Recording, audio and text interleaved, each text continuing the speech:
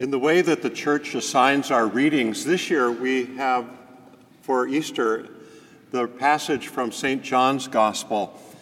And it's so interesting how the Gospels present slightly different perspectives on the stories that we love from the Gospels.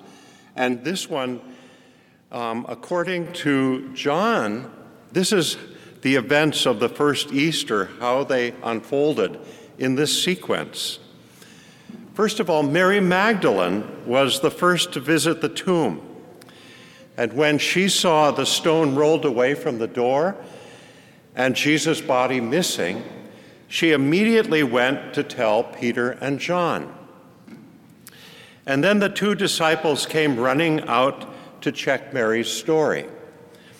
John outran Peter, but it was Peter who entered the tomb first. So there we know that John could run faster than Peter, right? But also we see that in his natural personality, Peter was a leader. He marched into that tomb first. And then the third thing that John says is that what they observed in that tomb was simply an empty chamber with linen burial clothes neatly arranged. I remember my mom making this point, that Jesus listened to his mother because when he arose, he made his bed. John writes that he came and he saw and he believed. But now we come to a bit of a puzzle. If the disciples believed once they saw the empty tomb, then why does John add these words in verse 9? For as yet they knew not the scripture, that he must rise from the dead. What could John have meant by this? Why did he criticize himself for this lack of faith? In effect, what John was saying here is, I came, I saw, I believed, but only to a point. For I did not yet know that the scriptures had foretold that Jesus would rise again. I should have remembered that the scripture said that. I should have known that Jesus would rise from the dead because God had already proclaimed that this would happen. And as the church came to look at this later, the knowledge of Scripture would become absolutely critical for the apostolic faith. The fathers taught this principle. When therefore they looked at these events in light of the prophecies fulfilled, their faith was from that time forward rooted on a firm foundation. So, dear friends, that's why the church is now emphasizing the importance of all of the faithful knowing Scripture. It's very important. But as we see in this passage today, it's not only a matter of knowing the Scripture, because these were well-instructed disciples. Why were Peter and John so slow to understand the significance of what they had seen? Yes, they came and saw, but what they believed was simply what Mary Magdalene had already reported to them, that the body of Jesus was no longer in the tomb.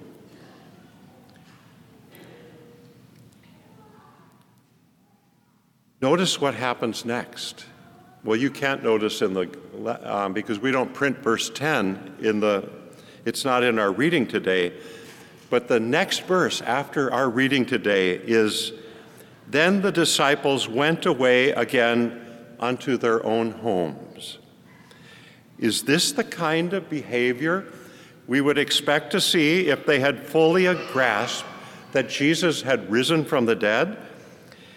We would expect them to be overjoyed and full of zeal and waking up the whole city with the electrifying news, he lives, He lives. Instead, they were still confused.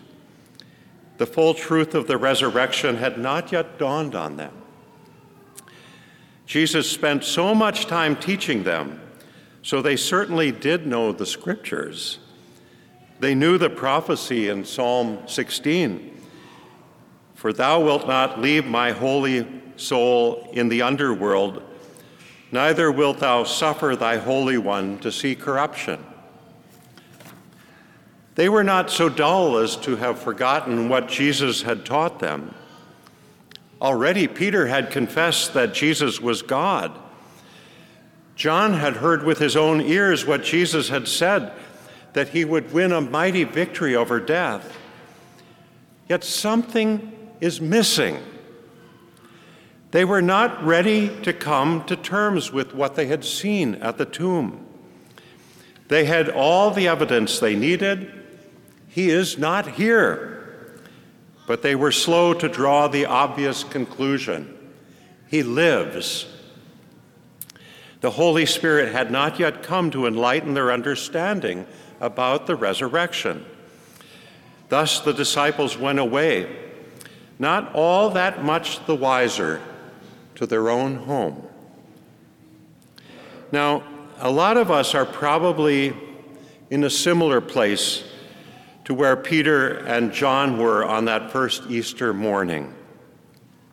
Most of us probably don't have too much difficulty accepting the fact that the bones of Jesus are nowhere to be found on this earth. Sure, I can believe that Jesus rose from the dead, but I'm not sure what that means for me. To be honest, it doesn't seem to make that much of a difference in my life. I suppose I feel a little guilty that my faith is so weak. But just as no power on earth could have brought Jesus back from the dead, so it is with our faith. Faith is a gift from above, not a work of the mind, and only the Holy Spirit can give us faith. Like Peter and John, we may have to go home and wait for it to come, but it surely will come to those who love God. Jesus promises faith to those who seek it. So, to understand faith, here is the key from this account of the first Easter. Faith is based on a relationship. Faith is not an intellectual process. While Peter and John returned home, trying to process what they had just seen, Mary Magdalene remained at the tomb.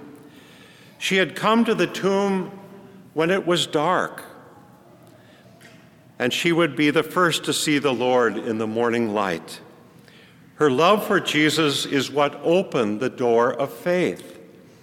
The disciples did not come to full belief until later, until that first Easter evening, when their friend and master appeared to them.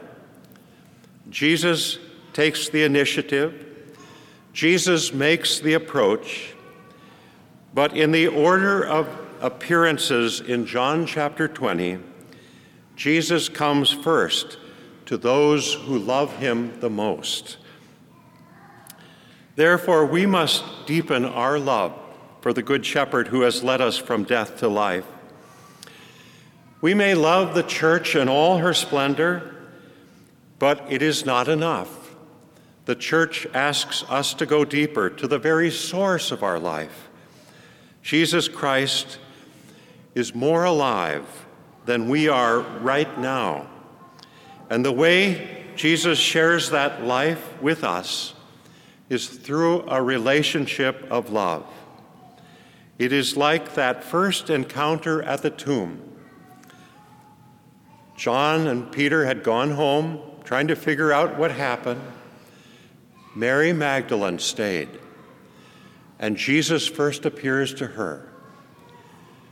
And he says, "Mary." And she looks up and she exclaims, "Rabboni," teacher. And there is the first connection between the risen Lord and those of us who live as human beings in this world. It's a relationship that is founded in a mutual one of love. So this Easter, let me just encourage you in your prayers, in your heart, to go deep and to say simply, Lord Jesus, I love you. And there we will be with Mary Magdalene and have the privilege of knowing Jesus alive in our heart. In the name of the Father, and the Son, and the Holy Spirit. Amen.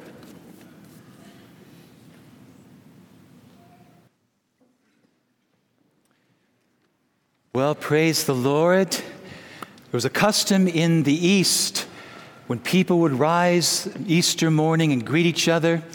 The first one would say, "The Lord is risen," and the other one would say, "He has risen indeed, Alleluia."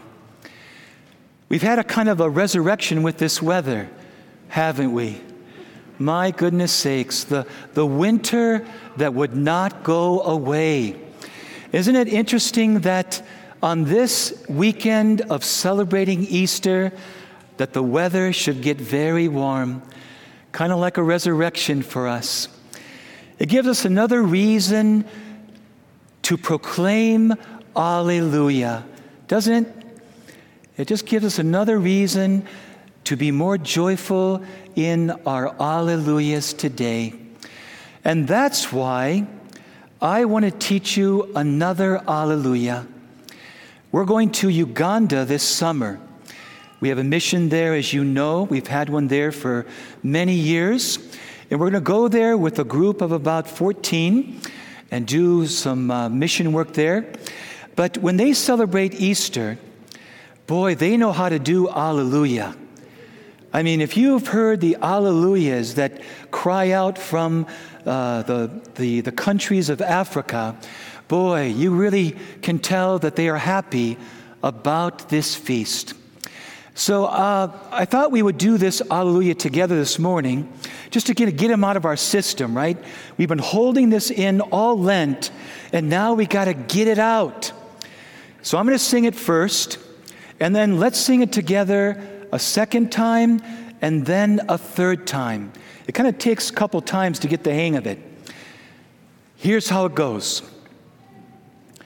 Alleluia, alleluia, alleluia, alleluia, alleluia, alleluia, alleluia, alleluia. Together. Alleluia, alleluia, alleluia, alleluia, alleluia, alleluia, alleluia, alleluia. Again. Alleluia, alleluia, alleluia, alleluia. Alleluia, alleluia, alleluia, alleluia. Doesn't that feel good?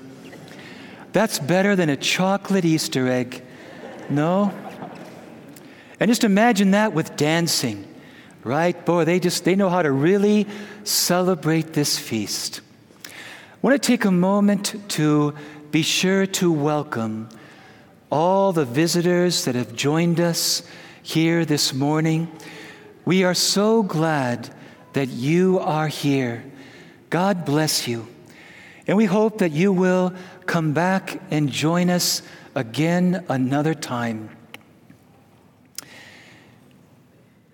So we've had the chance this week, this Holy Week, to realize that your life and my life are part of a great story, a drama that we call salvation history.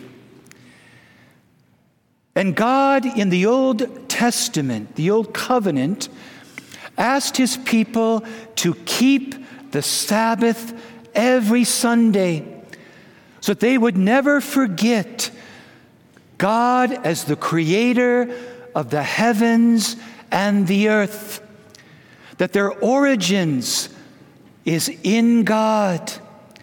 But also once a year, he would ask them to celebrate the Passover, to remember God delivering them from slavery in Egypt under Pharaoh. But our Catholic Holy Week is our Passover, because what God did in the Old Covenant was not complete. There was more. Because deliverance from Pharaoh was not the real problem. A greater deliverance was needed. Deliverance from sin, which the blood of goats and bulls could not take away. And so it's this Holy Week that we have celebrated God sending his Son, who came among us as a man. And as a man, he could know suffering unto death. And the good news that we hear proclaimed by Peter and his apostles, first by Mary Magdalene, he rose from the dead.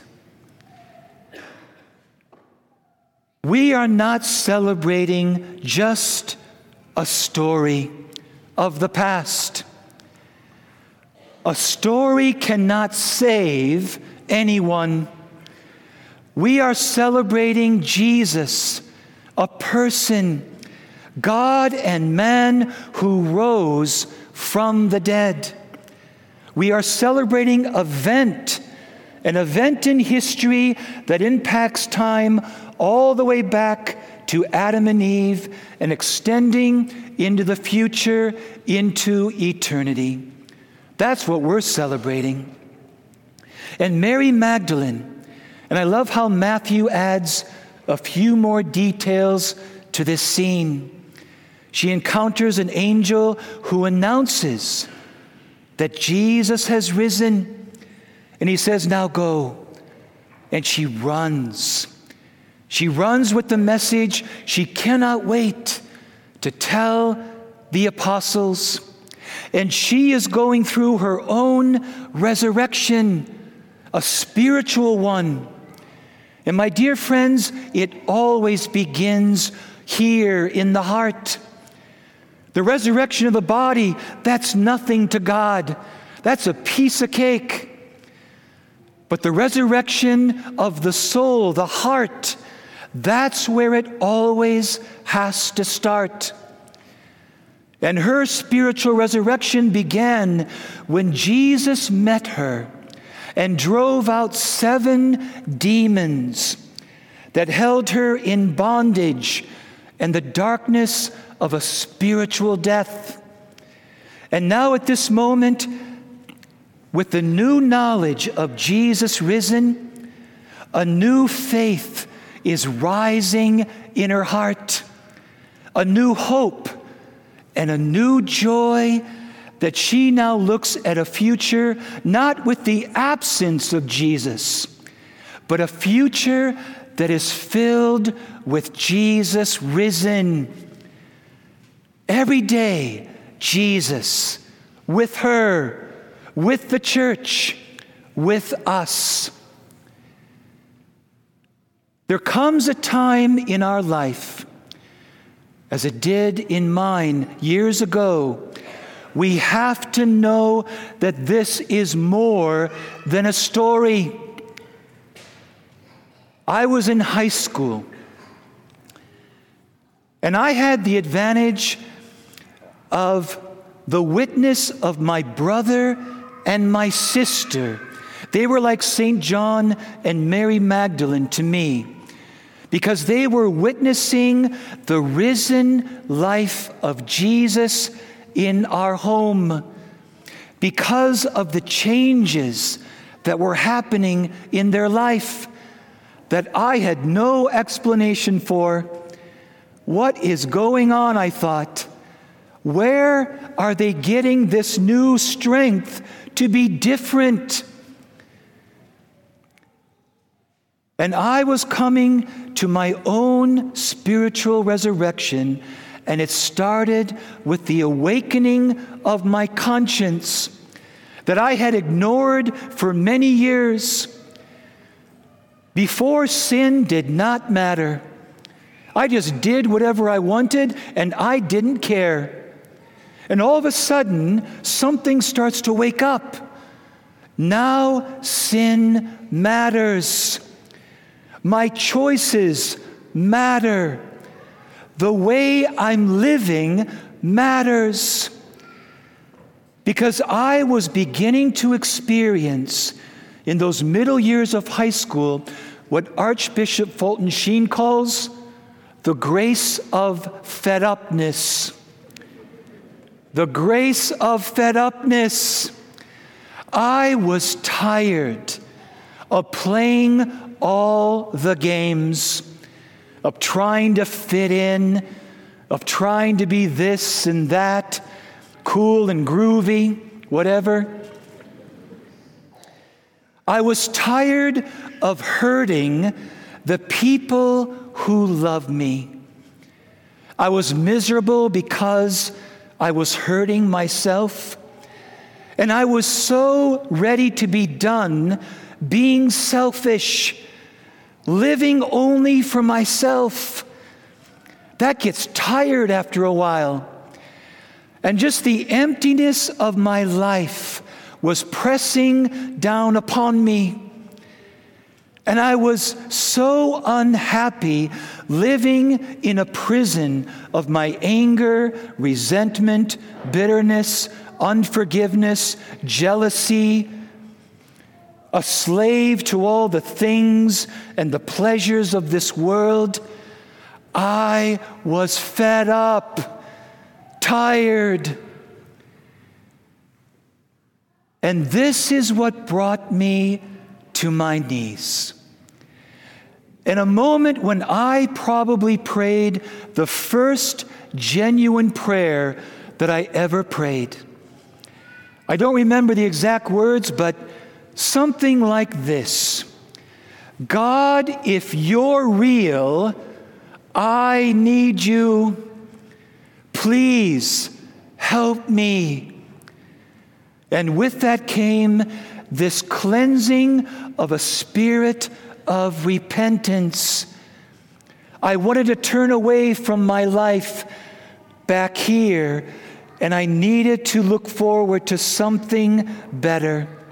And my sister and brother were assigned to me that something better was possible because of what Jesus was doing in them. And God answered that prayer in two ways. My friends, remember when we pray, God is the only one who knows how best to answer our prayers. Amen? Amen? We're not the best ones to know. And God will answer them in the way that's best for us. So God answered it the first way by letting me taste His love. I came to a church service with a friend who invited me to a service up in the cities here. That was scary, coming from Wisconsin into Minnesota. They don't wear cheese on their head. What's going on here? What are those horns? Okay. And so I went to this service, and they had an altar call at the end where everyone that was there that night could come up if they wanted and give their life to Jesus. And yes, the man who gave the invitation had a southern accent, and he had a Bible in his hand, and he called us forward. And I turned to my friend and I said, I'm not going back to my old life. I know what's back there, and there ain't nothing back there. I got nothing to lose. I'm going. And so I came up, and I remember this group of Christians praying for me. And God, in His mercy, on this poor, lost, broken man, allowed me to taste his love. It was the most beautiful thing I had ever experienced in my life. And I knew three things instantly and clearly. God is real, God loves me immensely, and God is going to help me change my life. Now, I needed that special grace because of what God was going to do next. What gets in the way of conversion is idols. And we are a country of idols. Even another person can be an idol if they are put in the place of God.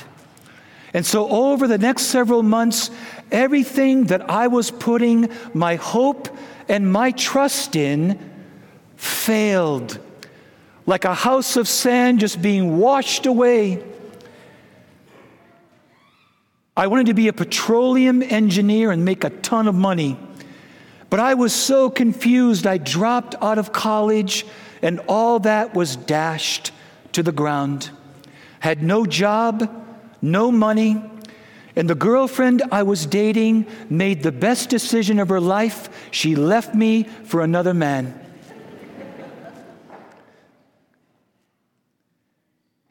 That too brought me to my knees. And there, for the first time in my life, I was actually willing to give God everything, to surrender my life that I was holding on to so tightly. God, I can't do this anymore. You take it all. And He became the center of my life for the first time. My friends, this was only the beginning of my spiritual resurrection. When did yours begin? Sometimes that grace of baptism can lay dormant in a person's life for many years. And it takes a second conversion to make those seeds of grace sprout and come to life.